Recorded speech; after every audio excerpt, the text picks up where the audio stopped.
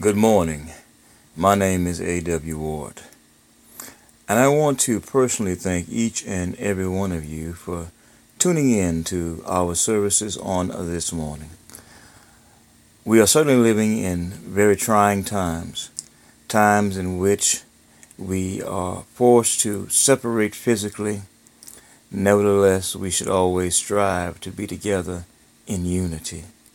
And so I want to encourage you to really open up your hearts and mind and receive with meekness this word this morning that is able to save our very souls. We're going to look deep within God's word and ask a very serious question of ourselves. Can our faith withstand the fire? Can our faith withstand the fire? This is the series that we're going to deal with, and it will be over a course of 4 weeks. And so we ask that you continue to tune in each and every week and be encouraged, be equipped, and be enlightened by the Word of God. Now, without further ado, listen to the Word of God. We're thankful and blessed that we have this opportunity to assemble ourselves here together on this morning. As I had said earlier, I had to wind up going to the emergency room on yesterday, and I had a major foot issue that I've been dealing with, and so if y'all don't mind, I'm going to sit down this morning. I've been up most of the night, but nevertheless, we're thankful to be here this morning. We're happy to see each and every one of you that are present with us on this morning. I'm so happy to see my little friend with us this morning, and we're just so happy to have all of you that are present with us this morning. We want you to know that we're thankful that you are here, and we hope and pray that something might be said as a source of encouragement and as a source of instruction to all of our hearts. Because truly, time is not waiting on anybody. Brother Sam told us this morning that they had 7 repasses this weekend up here at the rec. 7. And when you consider that most people that have some type of religious affiliation would have services at their own buildings, we know it was a lot more than 7 people passed this weekend, at funeral this weekend. It was just 7 that didn't have nowhere to go. And just think about that for a second. People with nowhere to go. That's a sad commentary. That's a very sad commentary. And then when you consider that most people that are leaving this world are leaving on the outside of the ark of safety. They're leaving, they're dying outside of Christ. They don't even know anything about obeying the gospel, never even heard anything about obedience to the gospel. And then the few that was privileged to hear it, they didn't have the good sense to obey it in many cases. Amen. And so we have a lot to be thankful for, church, when we come together, not only for our life, our health, and our strength, whatever it may be, but the fact that we were privileged to hear the truth, and then we had the good sense to obey it. That's a mouthful, church. And it's something that we should never take for granted, because believe me, it is people all around us that do not know Christ and the pardoning of their sins. And they're leaving here in a hurry. And yet they're not prepared to die. And so let us continue to try to be as faithful as we can. Let us continue to try to encourage as many people as we can to come out to be a part of the services, because they need to hear what's being said. They truly do. Way more than they realize. And so let's not become discouraged, because it can be discouraging when you're constantly inviting people to come and people tell you, look you in your face, I'll be there. And then Sunday roll around, nowhere to be found. And so certainly that can be discouraging, but listen, we have to keep fighting, keep striving. Well, this morning we are privileged by the Lord with a brand new series that will be entitled, Can Your Faith Withstand the Fire? Can your faith withstand the fire? We're taking a text from the book of Daniel. The chapter is 3, and noticing verses 1 to verse number 6. Daniel, the chapter is 3, and noticing verses 1 to verse number 6. Well, the Bible reads, King Nebuchadnezzar made a gold statue 90 feet tall and 9 feet wide, and set it up in the plain of Dura, in the province of Babylon. Then he sent messages to the high officers, officials, governors, advisors, treasurers, judges, magistrates, and all the provincial officials to come to the dedication of the statue he had set up. So all these officials came and stood before the statue King Nebuchadnezzar had set up. Then a herald shouted out, People of all races and nations and language, listen to the king's command. When you hear the sound of the horn, the flute and the zither, lyre and the harp and the pipes and other musical instruments, bow to the ground to worship King Nebuchadnezzar, gold statue. Anyone who refuses to obey will immediately be thrown into a blazing furnace. During the course of this series, we want to look at 4 major points. Number 1, the trouble. Number 2, the trust. Thirdly, the testimony. And 4th, the triumph. Now, our text today examines King Nebuchadnezzar, the king of Babylon, who constructed a huge gold statue to represent the greatness of both his kingship and the kingdom of Babylon. His purpose was to rally the people around this symbol in order to demonstrate his own personal power, as well as create unity within his empire. He demanded that the people commit their loyalty to him and his empire. Now, you can imagine this caused serious problems for those who trusted in God. However, just 20 years earlier, he had made a confession of faith in God. Now, many people don't even realize this. Just 20 years earlier, this same king had made a public confession of faith in God. But just as James once said, faith without works is dead, being alone.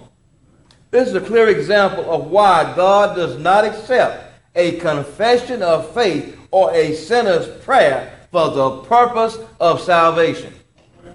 God does not accept that. There is no such thing as that. Church, listen, we must obey God, which requires action on our part, not just some public statement in a building somewhere. It's more than that. Now, let's look at the king's confession. In Daniel chapter 2, let's notice verses 46 and verse 47. The Bible says, then King Nebuchadnezzar threw himself down before Daniel and worshipped him. And he commanded his people to offer sacrifices and burn sweet incense before him. Now, in your leisure, I want you to go back and read the full context, because this was when the king had this disturbing dream, for those of you that study the Bible. And of course, no one could interpret the dream for him. And so he summoned for Daniel, and Daniel came and he interpreted the dream. And when he did this, the king was so enthused, he was so excited that he bowed before Daniel. And the Bible says he worshiped Daniel. Y'all see that? And the Bible says that he commanded even his own people, the people there in Babylon, to offer sacrifices and burn sweet incense before him. The king said to Daniel, truly, your God is the greatest of gods. Look at that. The Lord over kings, a revealer of mysteries.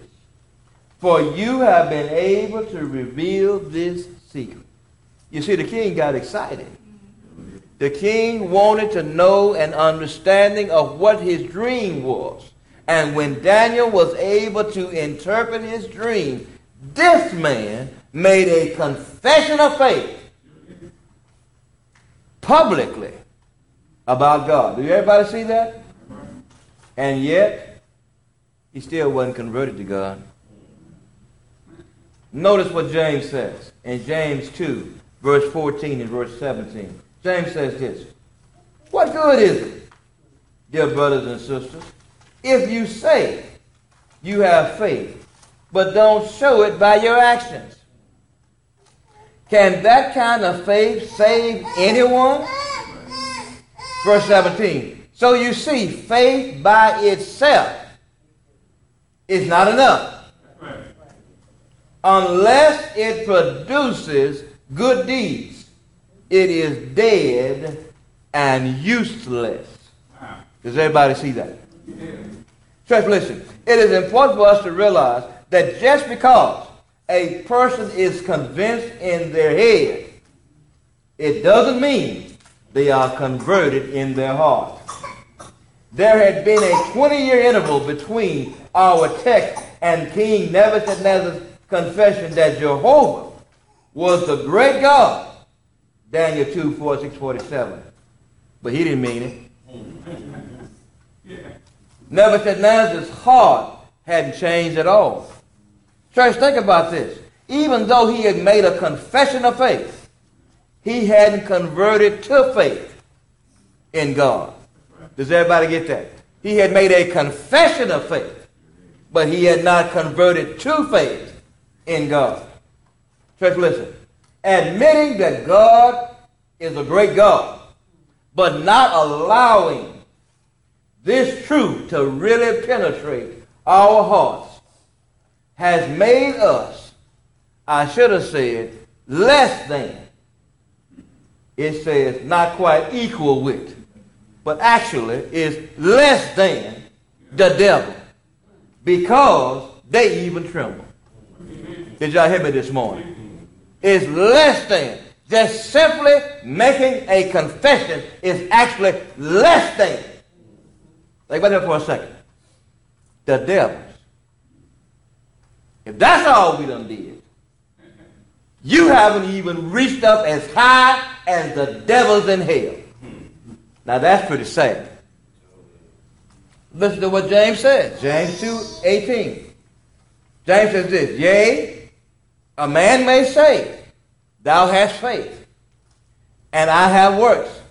Show me thy faith without thy works, and I will show you that my faith by my works. Look what he says. Thou believest that there is one God, thou doest well. Look what the book says. The devils also believe and tremble. But wilt thou know, O vain man, that faith without works is dead? Amen. So you see, a public confession within itself doesn't even come up to the standard of the devil. So just think about that for a second. That's below Satan. That's pretty low. Nebuchadnezzar had praised Daniel and his God, but he did not repent of his sins and trust God enough to obey him and allow God to become his God.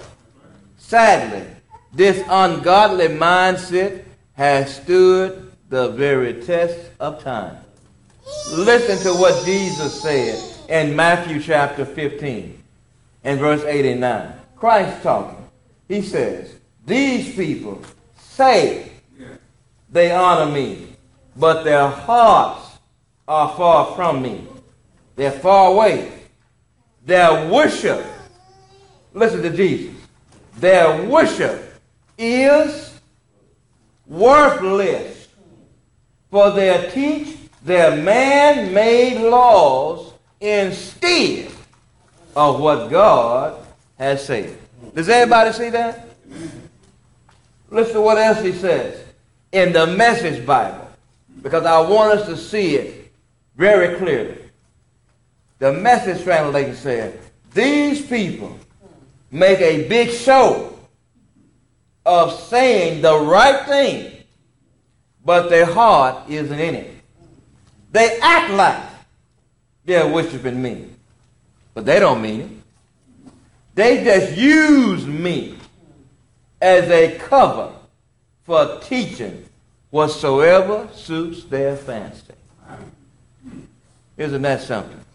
So that's why it's good to look at other translations of Scripture, because it really sometimes brings some things out even more poignant than perhaps you got when you read it just from the King James. Now, the trouble. When Nebuchadnezzar demanded that all officials in his empire fall down before the golden image and worship it, he was demanding a public display of recognition and submission to his absolute authority in his kingdom. We must not forget that the statue which the king so arrogantly made represented himself as an expression of his greatness and glory. Now, this is a man that confessed faith in God now. Keep that in mind. It reflected the dream which he had, where Daniel said to him, thou art this head of gold. That's chapter 2, verse number 38. You know, we got to be very careful not to get the big head. All right. From this, we can clearly see what happens when ungodliness rules the human heart. We will seek to glorify ourselves rather than God. Amen. Now again, I'm emphasizing, this is somebody that made a confession of faith in God. He announced God to be the God of gods and a God over all the kingdoms. Yet this same man now has built his own golden image. And this golden image represents now his own personal deity. The fact that the officials were commanded, church, not only to fall down before the image, but also to worship it, this indicates that the image had both religious as well as political significance. Remember, Nebuchadnezzar was not honoring one of the many idol gods of Babylon, but rather he purposed to establish a unified empire of which he would be recognized as having all political and religious authority over everyone. Do you see that? Church, listen. Failure to comply to the command of worshiping the image was penalized, notice, by certain death of the fiery furnace. The severity of the penalty indicates that submission on the part of every official was absolutely mandatory. It is important for us to recognize that if we don't have to go looking for trouble. Did y'all hear me this morning? Oh, yeah. We got to recognize you ain't got to go looking for trouble. Why is that? Trouble will come and find you. Amen. The question is, can your faith stand the fire? In the book of Acts, chapter 5, notice verses 28 and 29. The Bible says this. This is when Peter and the other apostles kept preaching in the name of Jesus. They were rebuked for it. Listen to what the religious leaders, I'm emphasizing, the religious leaders had to say. Now, when you go back in your leisure, read the verses above it, and you will see this is not the politicians.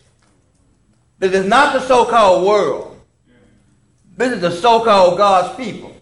The religious leaders said to Peter and the other apostles, didn't we tell you never again to preach about this Jesus? The high priest demanded. You see how we're making it up. And instead, you have filled all Jerusalem with your teaching and intended to bring the blame for this man's death on us. Guess what? It was on you. It was the religious leaders that were yelling, crucify him, crucify him. It was the religious leaders that was blackmailing Pilate. You better crucify him or we will tell Caesar you are no friend of Caesar. They blackmailed him. These same people now, they want to holler about, wait a minute, don't blame us. Who else is to blame? It is you that stirred up the people, and it is you that declared Jesus must be crucified. These are the religious leaders of the Israelite people. As I said, this wasn't the so-called world. This was not the so-called political people. These were so-called God's people. Church, listen. Listen to what Peter says. But Peter and the apostles replied, we must obey God rather than man. And you see, that has to be our heart. That has to be our mindset. We must obey God. Church, listen. No one can escape the fiery trials of this life. None of us can escape the troubles or problems of life. Every one of us experience adversity and affliction and anguish, distress and grief and hardship and sorrow and unhappiness and misfortune and pain sooner or later. Every one of us. Listen to what Peter says. 1 Peter 4:12. Peter says this, dear friends, do not be surprised at the painful trial you are suffering, as though something strange were happening to you. Peter says, but rejoice that you participate in the suffering of Christ, so that you may be overjoyed when his glory is revealed. Wow. Peter said, don't be surprised about the stuff you're going through. The problem that you're having on your jobs, the problems you're having in your families, the problems you may be having in marriages, the problems you're having in school, the problems you're having with your health. Whatever the problem may be, whatever the issue may be, don't be surprised. We got to expect it. We got to understand these are things. Let's look at it this way. These are the growing pains of life. There's always going to be there. It's not going anywhere. Okay? Yes, all of us will eventually face hard times.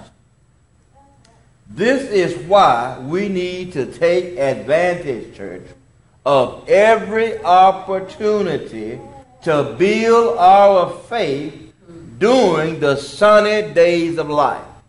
Did y'all hear me this morning? We got to take advantage of every opportunity to build our faith in those few days when things are going our way. It won't be but a few of them now. Most days that won't happen. But when those few days come, we got to take advantage of them, because the rain is surely coming. Amen. It is urgently important, church, for us to clearly understand that the opportunities that God allows us to build our faith are also opportunities to test our faith. Did y'all hear me this morning? Amen. The opportunities that God allows us to build our faith are at the same time opportunities to test our faith. Amen. We need to take advantage of the opportunities that this life affords us. Because remember again, you don't have to go looking for trouble. It comes looking for you. Never forget, church, life's struggles don't define who we are in Christ, but they will reveal who we are in Christ, just as it did with Christ himself. We got to remember that, church, that the struggles that we go through in life, the issues that we face in this life, they do not define who we are. But they most certainly reveal who we are. You see, anybody can praise God in the sunshine. But where are you in the rain? Where are you in the storms of life? Where are you when the issues of life is coming hard on you? Where are you when you got health issues? Amen, somebody. When you got problems that the doctors don't have an answer for, and all you have is God, where's your faith in? You see, as long as you got good health, you got money in your pocket, amen, you're able to go where you want, do what you want, that's one thing. But what do you do when there is no gas in the car? What do you do when there's not enough money to pay for the groceries? What do you do when you're not sure how you're going to make this month's bill? What do you do? What do you do when your children are not acting right? What do you do when your spouse is not acting right? What do you do when you're minding your own bullet or your own business and bullets are zooming by you? What do you do? Church, all these things I just said are a reality. And you ain't got to leave Monroe to find them. These are realities right here in Monroe currently. You see, it's these tough days that reveal who we really are. Amen. Listen to what the Bible says in Matthew chapter 4, showing Christ as an example. Bible says, next Jesus, now I want you to know this very carefully. Bible says this. This is after Christ had fasted for 40 days and 40 nights. Next Jesus, now notice, was taken into the wild, notice, by the Spirit for the test. Does everybody see this? I don't want to miss this. Christ was at his lowest point, and this is the time that he was tested. It wasn't when he was strong. It wasn't when his belly was filled. It was at his greatest weakness. That's why I said earlier that the opportunities that life brings, that God allowed to build our faith, are also the same opportunities to test our faith. That's why I said that. Now notice now, the Spirit brings Christ into the wilderness for the test. Right. Now, know what the Bible says. The devil was ready to give it. Y'all see that? The Spirit brought Christ for the test, and the devil was not an unprepared teacher. Some of us remember when we was in school, our teachers sometimes may not have been prepared fully. But the devil is a prepared teacher. He was brought for the test, and the Bible says the devil was ready to give the test. Do we see that? But now notice this. Jesus was also prepared for the test. So you see, we have the Spirit presenting an opportunity. We see the devil prepared to deal, but we also see Jesus. Jesus is prepared for the test he was about to face. Yeah. Church, it is very crucial that we see this. Remember, these things that we're reading right now are the same things that are happening to us in our lives. We are being tested. The Spirit is bringing opportunities. Remember we read before opportunities for growth and development? That's what these are. Yeah. Growth in our faith, development in our faith. The Spirit is bringing about these opportunities to grow. Satan is there to point a finger and say, now you watch him. You watch him. Yeah. When the heat is on, as he said about Job, remember what he said about Job? God said, hey, do you consider my servant Job? Satan said, oh, you got a hedge around him. You move that hedge around him, he will curse you to your face. The same thing is being said about you and I. The question is, are we passing or are we failing? When trouble comes, do we go to cussing? Amen, somebody. When trouble comes, do we go to cussing? Because that's what Satan said you was going to do. So if you go to cussing when trouble comes, you did exactly what Satan said you was going to do. So guess what? He was right. Amen. He won. Jesus was prepared for the test, church. Now notice what prepared him. Now this is interesting. I want you to look at this. He was prepared by fasting 40 days and 40 nights. That's why I said that trouble do not define us. It reveals us. That's why I said that. Does everybody see that? It's based on the Scriptures. That's why I can clearly say the struggles of life, they don't define us, but they will reveal. Jesus had struggled and was hungry 40 days and 40 nights, and the Bible says it was based upon this. He was at a point of preparation for the test. Does everybody see that? That left him, of course, in a state of extreme hunger, which the devil, notice, what did the devil do? He took advantage of this. Yeah.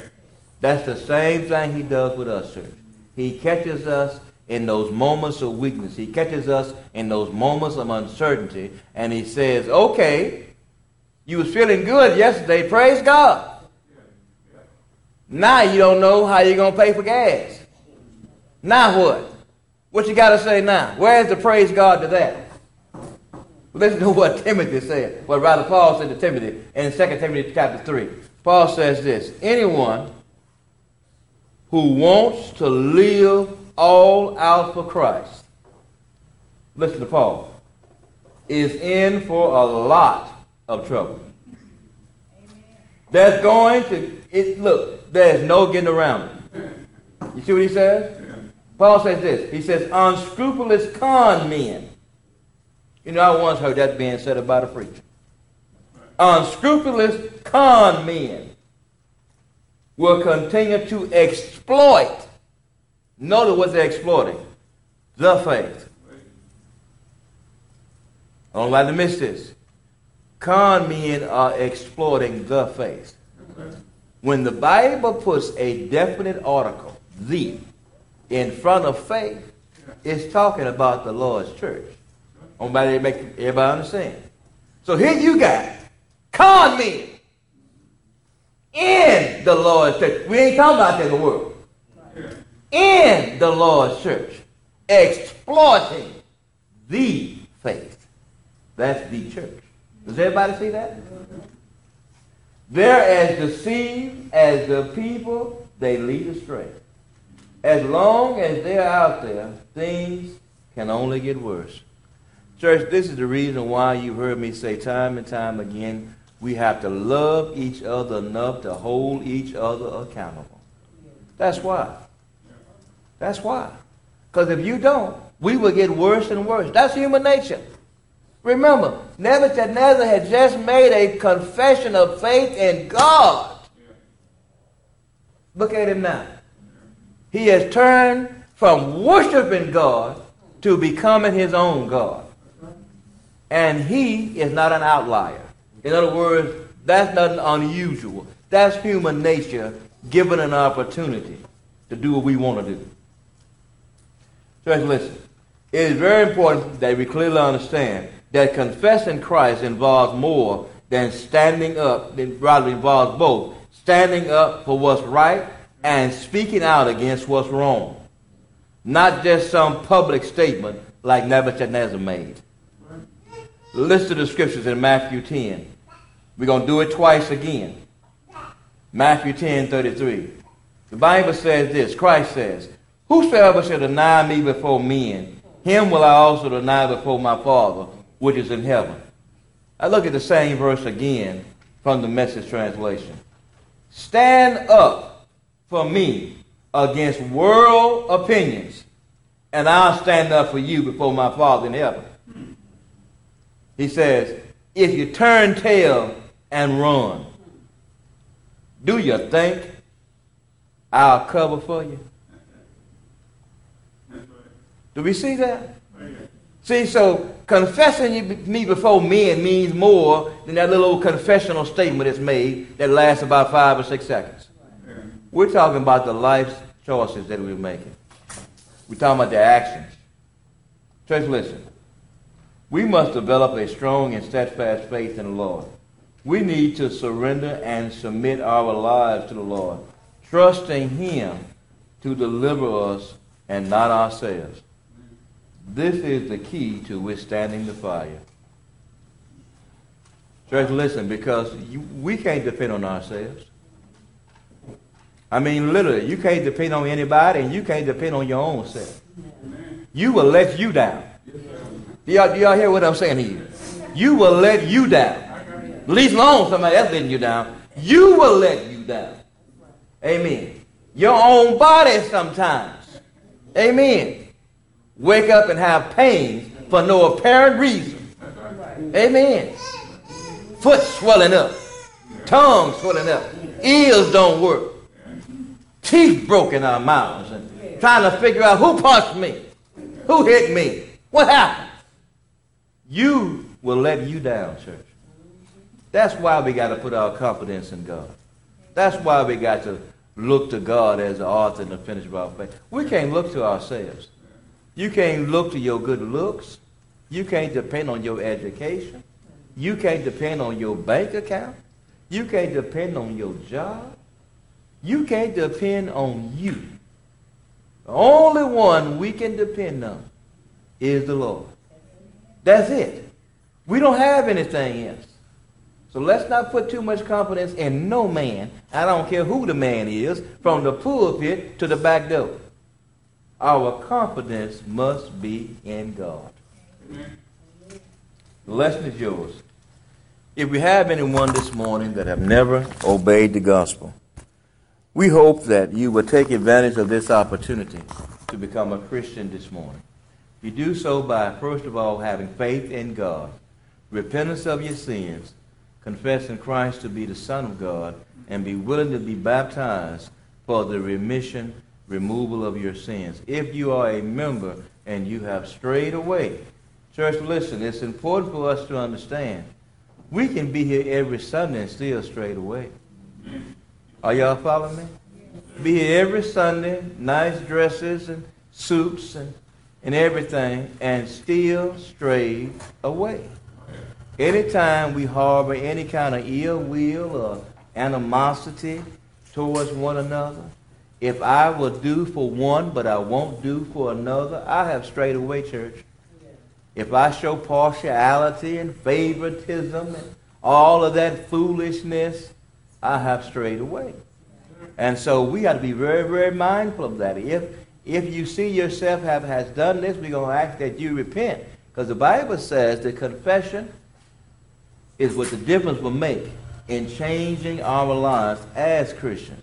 The Bible says, confess your faults one to another and pray one for you may be healed. The effectual fervent prayer of the righteous man will avail much. If you're subject to the Savior's invitation, we ask that you let it be known as we together stand and sing.